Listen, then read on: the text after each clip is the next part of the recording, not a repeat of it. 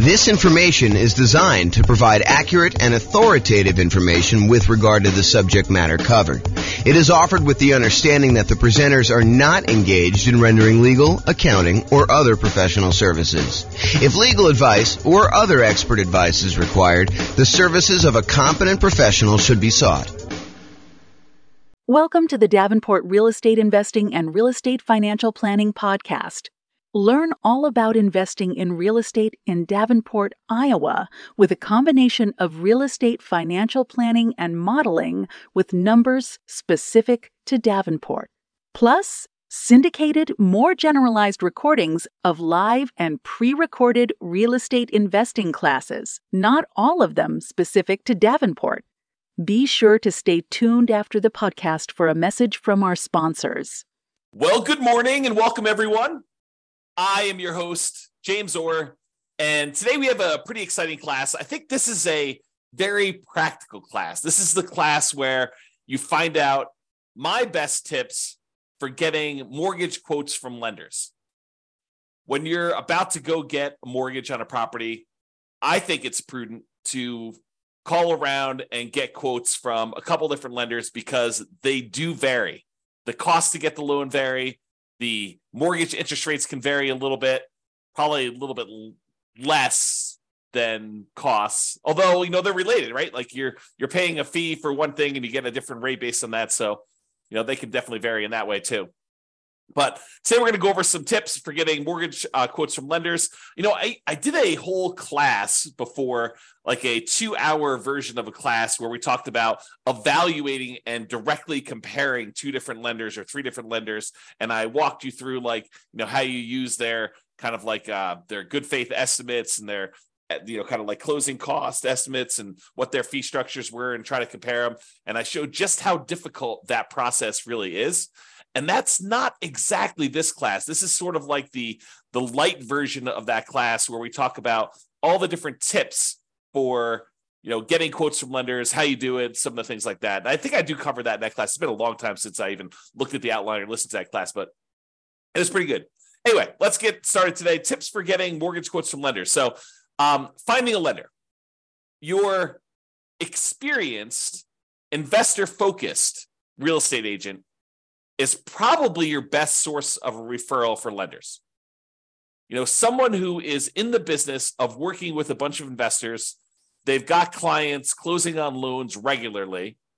They probably know, maybe not the best, right? Because they may not have experienced the best, but they probably have some pretty good lenders in their queue of lenders that their clients, their investor clients have used and have had good experiences with. And especially when you have some clients that are, they're like the type that will call 34 different lenders to get all the different quotes. And they'll say, okay, I've narrowed it down to these 3. They're all really similar. I think I like this guy best. That is the type of client that can help a real estate agent sort through a very large list to do that. And then, of course, the agent has the benefit of saying, hey, look, I can't say that this is obviously the best lender, but this is a good lender that my clients have had good experiences with, and not saying that you won't have, the unusual, weird experience with them, but overall, I think they've been really good.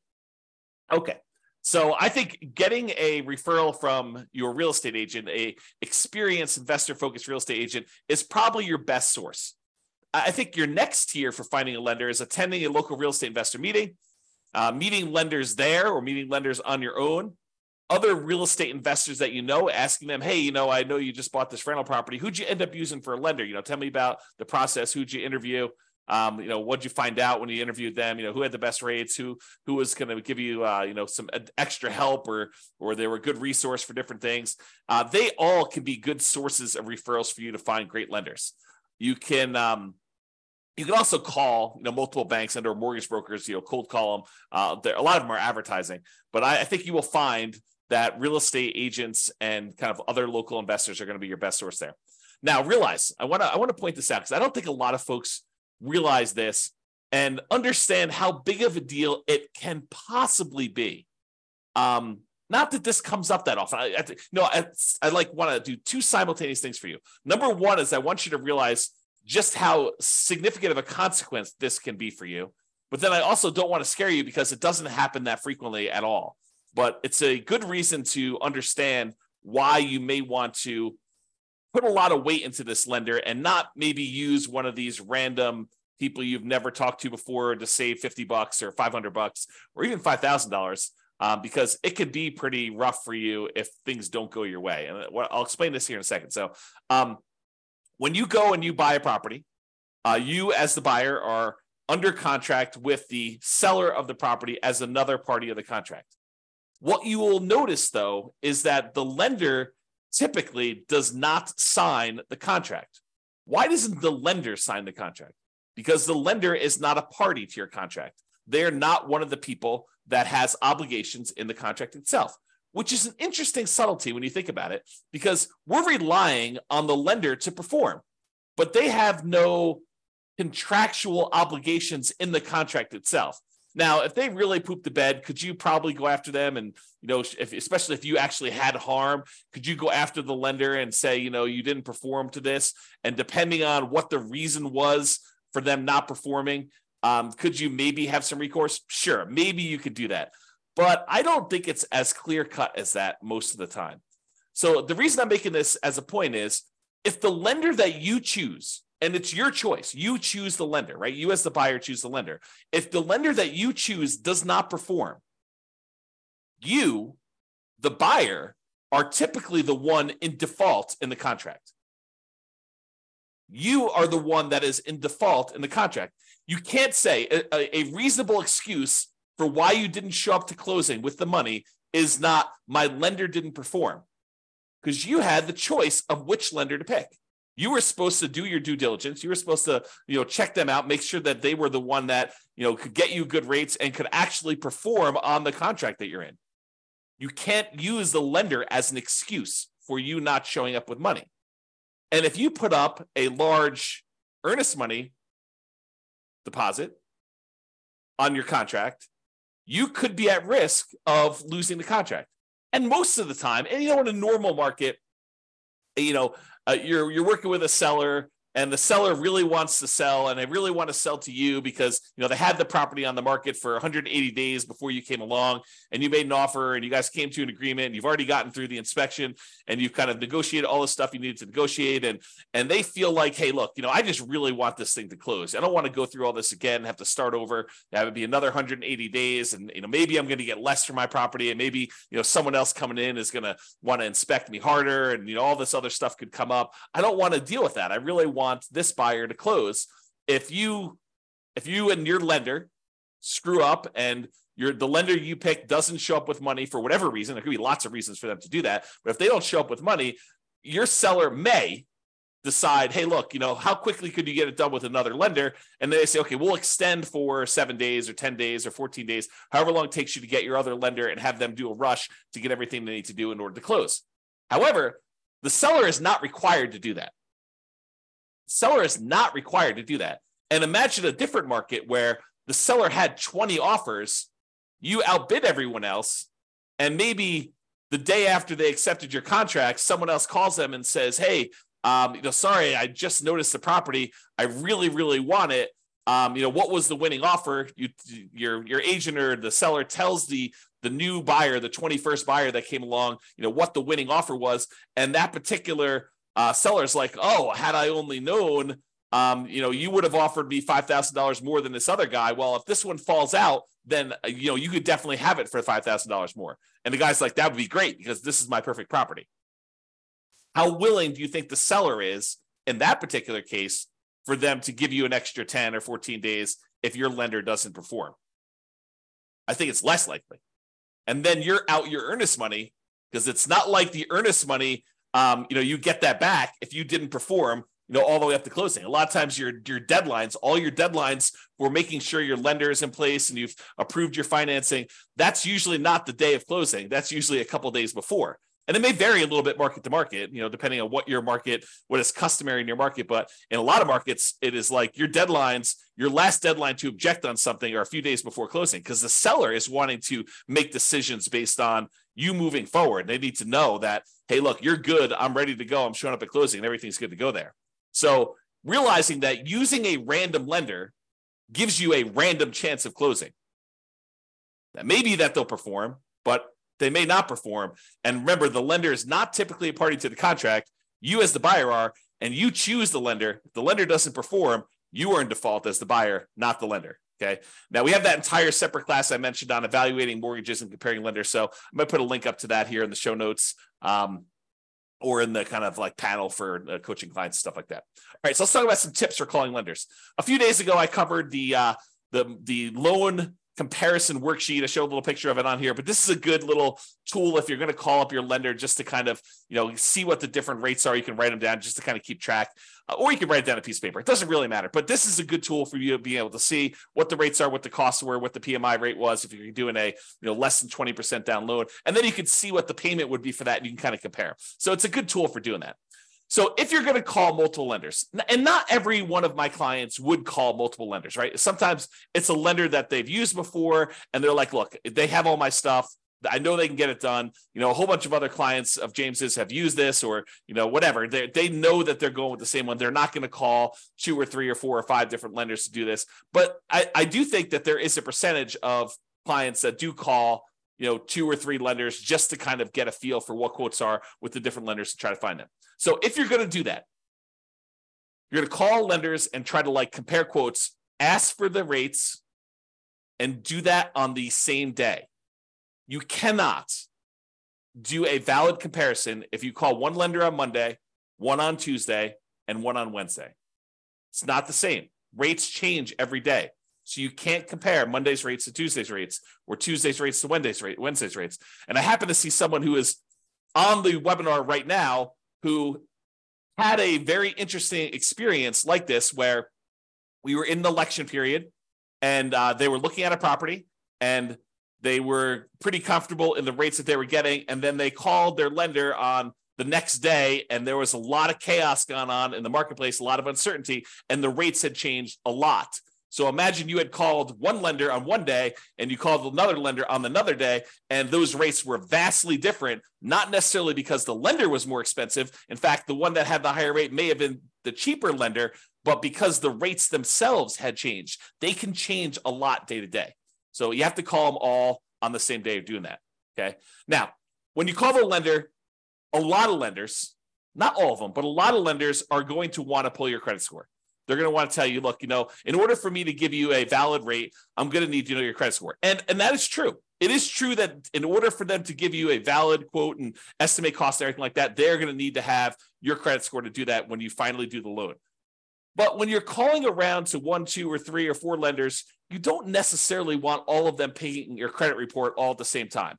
And so for that reason, what I would recommend you do is, tell them, look, either have the first one do it so you know your credit score, or use one of these services where you can estimate and hey, look, my credit score is 785. So why don't you just give me quotes for stuff above 760? Say it's 760 or better, or use 760. And I'm pretty sure that I'm going to be above 760. And so you can just kind of get a comparison of everybody at a rate. So either you tell them, kind of what you estimate your score to be, and say, look, if I decide to go with you, we'll verify my credit score then. Right now, I just really want to get a feel for how your rates and fees are. And then if I decide to go with you, then we'll do that. So I'm telling everybody my credit score is 760. Let's go ahead and get rates at those. Then they'll pull rates at 760, and they will figure out what the current rates are and current costs are for someone who has a 760 credit score. In general, I only let the lender who is going to actually do my loan pull my credit, partially because I lock my credit down. I don't want to have it open at this period of time either. Okay.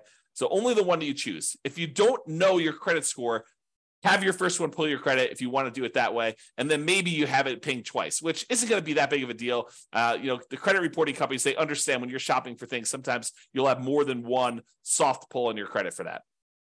Okay. So tell the others that you're calling when you're doing the comparison what your score is. And if you decide to use them, you'll have it pulled then. Then ask questions that are important to you. And I'll give you some ideas of questions on the next couple slides of things that you may want to ask. Now, I want to warn you. You really don't want to go and interrogate your lender. You don't want to go and say, tie them to a chair, put the little bag over their head and waterboard them and say, answer these questions, answer all of them right now. And you don't want to do that. You really want to ask the most important questions that you have for your lender and to get the information you need to be able to make a good comparison. And I think what tends to happen is we tend to ask more questions to the lender that we are likely to choose. If you get quotes from the lender and the rates are like much higher than everyone else, you can ask like 1 or 2 or 3 qualifying questions, but you're really just sort of almost being polite at that point. Really what you want is the one that you are going to pick. That's the one you're sort of verifying all the different stuff with to kind of move forward. Also, rates aren't everything. Rates and fees aren't everything. I totally would be willing to pay a small premium for someone who is going to be much easier to work with, much better to communicate with, maybe add some value in other ways, like helping me improve my credit score, although my credit score is fine. But, if I had some credit blemishes and they were kind of skilled in that area, that is worth some fee. Is it worth, paying 0.5% more on a loan? Probably not. Is it worth $500? Probably. Is it worth $1,000? Probably. $2,000? Yeah, maybe. I think depending on what it is, sure. But I think you need to find like where your comfort level is and what you're willing to pay for. You're not just paying and trying to minimize everything. You're not trying to save and squeeze every little last penny out of the deal. I think that's a penny wise, pound foolish approach to doing this business. Okay. Will they go the extra mile to help you get approved? I've definitely had lenders who have gone to bat for clients in the past with underwriters kind of fighting for their case and their situation. I've also had lenders in the past where we've had some really unusual, wacky things going on with appraisals where they have eaten appraisal costs, some very expensive appraisal costs in some cases, because they wanted that client as a repeat client long-term because they know that they were going to buy a lot of properties. Okay. So just realize that it's not always about minimizing price. All right, let's talk about some of the lender questions just to give you some like tips for when you're calling a lender and you're asking them some stuff here. So one of the things is, what expertise do you offer for putting the financing together? So tell me about your experience, like what sets you apart? Like why are you different from everyone else? And let them kind of talk about it. Let them kind of sell you on why they should do business with you.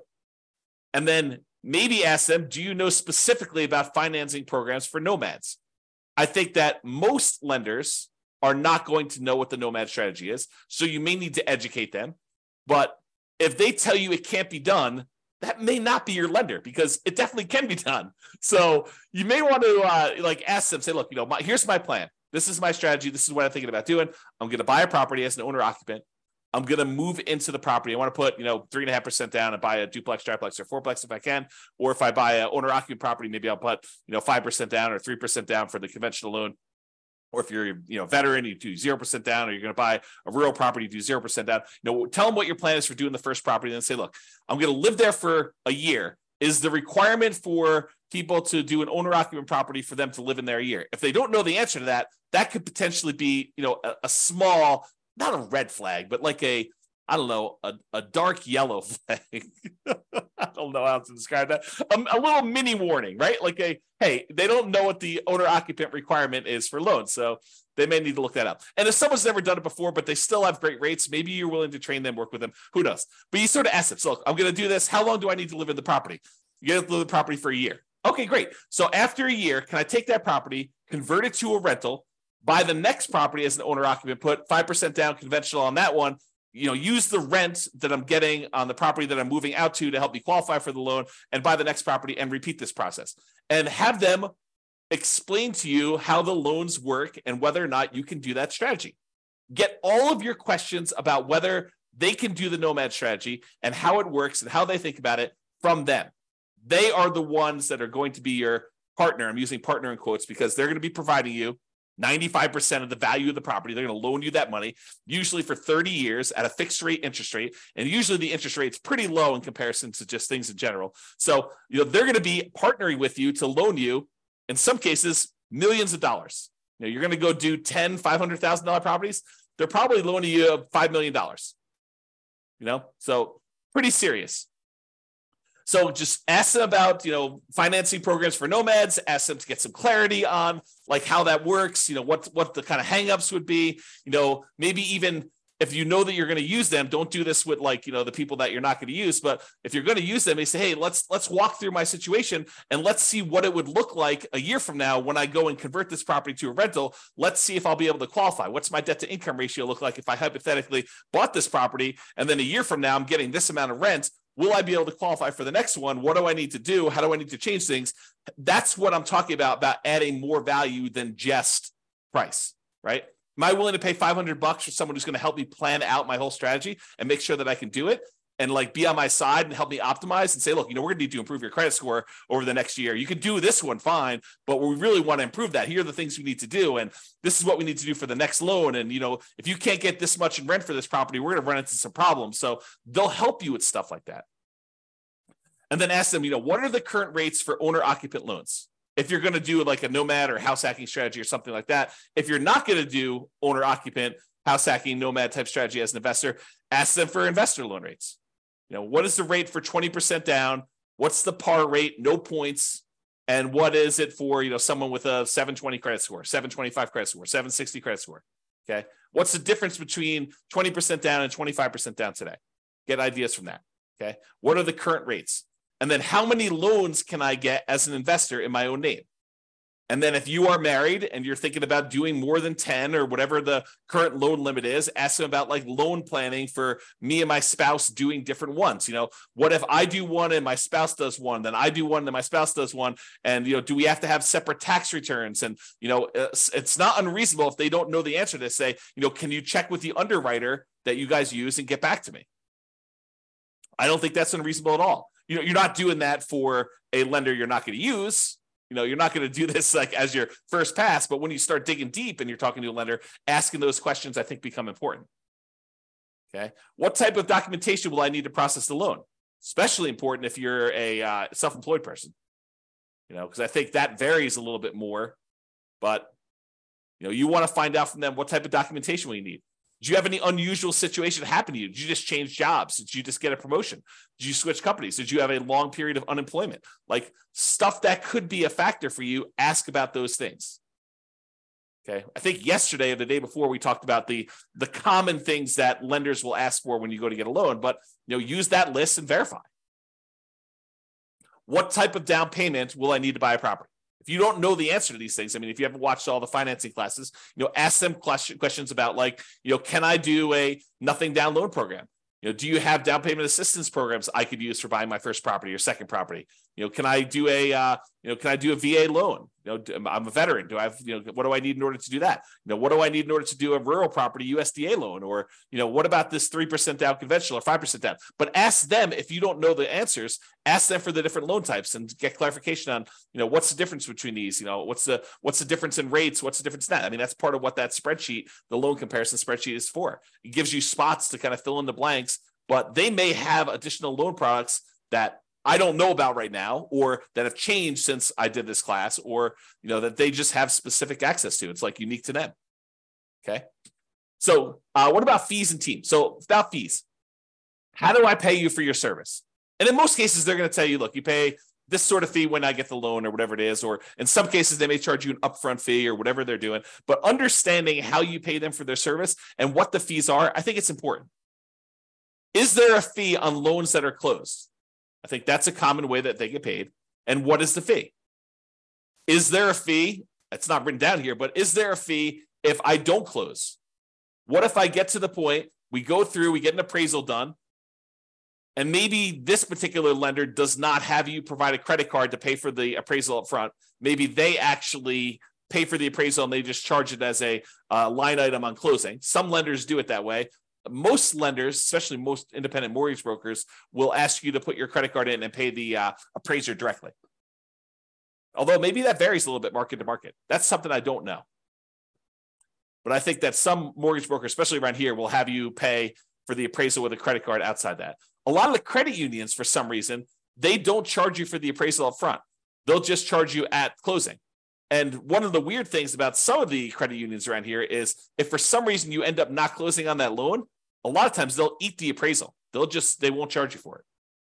But I don't think that's mostly true with different mortgage brokers. So understand that. Ask them, what if I don't close on the loan? What if I get, a week before closing and something happens Are there any fees I need to pay you? Understanding that if that's really important to you. It rarely comes up, but it could come up. Is there an upfront fee? Ask them that. Is there a minimum fee percentage and or dollar amount? If so, what is it? Some of them will tell you, look, if you're doing these really small loans, it's going to be more expensive than doing like a $500,000 loan because I'm getting paid a percentage of the loan amount. So if you're coming in there and you're buying a $500,000 property and you're putting, 80% down, you only want to get a $100,000 loan, that may be more expensive. What happens if I end up not doing a loan with you? Talked about that. Team, do you have any assistants or staff that work with you that I will be interacting with? You would be surprised. Maybe you wouldn't be surprised, but I think you would be surprised how many kind of setups are such that the loan broker that you talk to, their sole role is salesman. They are out there shaking hands, kissing babies, meeting people, attending meetings. They're the ones that are going out there and generating the business. But once you decide to do the loan with their team, you never hear from them again because they're not the ones doing the loan. They're out there still going to meetings, meeting people, drumming up business, and they have a team of assistants that handle the loans. In some ways, it's sort of like, it's not exactly, but it's very similar to how I worked as a real estate broker. There's a team. It was me and my wife, Tammy. And for the most part, if you wanted to go see a house, most of the time you would see me. I was out there teaching classes. I was there having lunches with investors. I was doing all that different stuff. But then when you actually wanted to write a contract, we'd be out looking at property. You're like, okay, I want to write a contract on this. I would literally get on the phone while we were there and say, Tam, we need to write up this contract. This is the terms. This is what they want to do. And Tammy would take it from there. And she pretty much handled contract to close, that entire stuff. Now, I would get on the phone and answer questions. I would, do some negotiations and stuff like that. But for the most part, Tammy was shepherding your deal in from when you wrote the offer all the way through to closing, and honestly, even after closing. But if you have questions about stuff, usually I was the point of contact to do that. But I don't think that's an unusual setup. Having someone who's really good at, they call this the rainmaker role, right? Like the guy who's out there, gal who's out there generating the business. And then there's the people that they have the detail-oriented, attention to detail, filling out the contracts, following the paperwork, the kind of sitting in the office. And honestly, it's probably a better setup. At least I will tell you, my experience is it's a better setup. Because if you are constantly distracted, you're like, hey, look, I'm filling out paperwork and doing your contract. And then, oh man, it's 11 o'clock. I need to go show another property to so-and-so. You get like out of your groove and then you got to come back to it later. And you're like, where was I? Oh yeah. Oh, I was doing this. And then things can happen, right? Like you get distracted, you like go to a meeting. I'm sure this is true of like other people in other jobs where you're doing like your core competency type work. And then you have a meeting in the afternoon.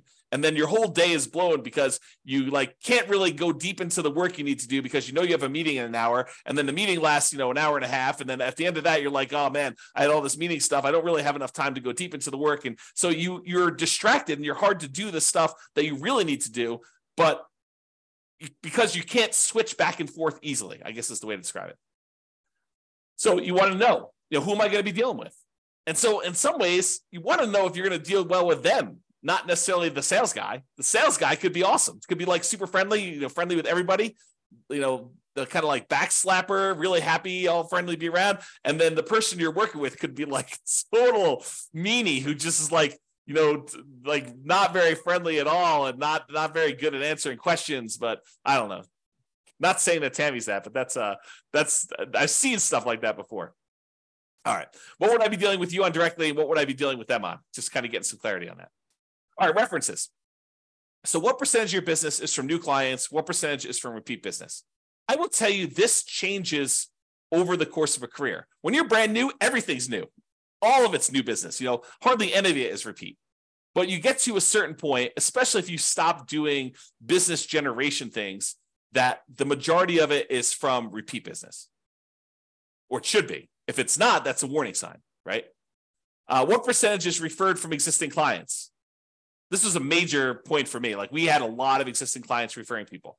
And if they're not getting referrals, that's probably a sign that the quality of their business may not be what they think it is, right? Because you should get referrals in this type of business. Now, if that's like, if someone tells you, I don't get very many referrals or something like that, it could mean that they're new, which is definitely a possibility. And in a business like this, sometimes people cluster together. Sometimes their clientele is relatively young, new people, and there's not a lot of them necessarily buying houses, as an example. Or maybe it's really, really old people and they're not buying houses. Or, so it's like, you got to understand a little bit more. You can't just use this as a number and make a decision based on this, but it's something to think about. Here's another question. Do you have a few, that means 3 in my mind, existing clients that you worked with in the last 6 months? That does not mean friends from high school. You want recent people, ideally ones that are sort of arm's length transactions, although in this business, it's a lot of people that you know, so it's hard to get truly objective sort of separation that I can call as references. You probably want to get investors, nomad references when possible. Someone who is doing something similar to you. It'd be helpful to understand that. Which goes back to like how we told you about how to find them to begin with. If you find an investor who recommends them, well, then you already have talked to them. You got to get that reference already. And I realized that this is what you tell the guy you're interviewing, or the girl you're interviewing. Hey, I realize people don't always agree. If I happen to stumble upon your most troublesome client, what would be their biggest complaint about your service? And then here's a warning. If they say they've never had a problem, they've probably not had enough clients, because problems naturally come up in business. I know that I've definitely had clients that were like, oh, that was a little rocky. And it's natural. I mean, things come up that were unexpected. And I don't always cater to what everyone thinks things should be like, right? Some people tell me, look, you should do this. I'm like, that's just not my business. That's not how I do it. I'd have to think of an example, but that's just not how I would normally work things. Have you worked with any real estate investors, nomads that have invested like I'm doing? And can I tell them about your service? So in conclusion, get a referral to find a great lender to reduce the risk of being surprised. That's really what we're talking about. We want to reduce the chance. It's not saying that you will never be surprised, even with a known entity, right? I have a saying, and I'm not sure if it's 100% true, but I think every service provider goes lame at some point.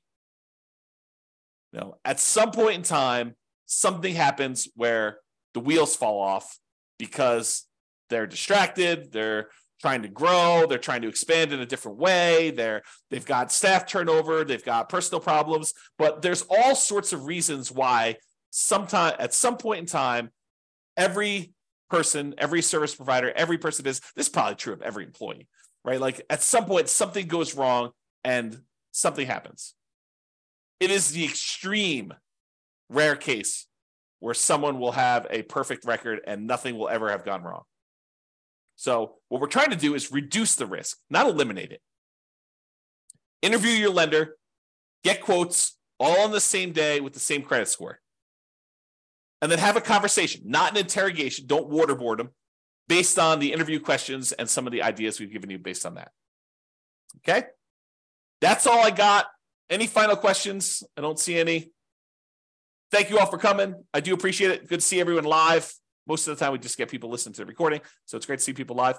Thanks, everybody, much, and I will talk to you all soon. Have a great weekend. Bye-bye for now. With home prices up, mortgage interest rates up, and rents up, but not quite enough to counteract the higher prices and interest rates, cash flow on rental properties in Davenport is harder than ever. Book a call with the Real Estate Financial Planner to apply our proprietary 88 strategies to improve cash flow on your rentals. See the show notes for a link to schedule your call and improve your cash flow today. If you're a real estate agent, lender, or professional in Davenport that wants to help our real estate investor listeners, consider reaching out to learn about collaboration opportunities with this podcast. We'd love to add more value to our listeners by having you assist our investors buy, sell, and finance their real estate investments.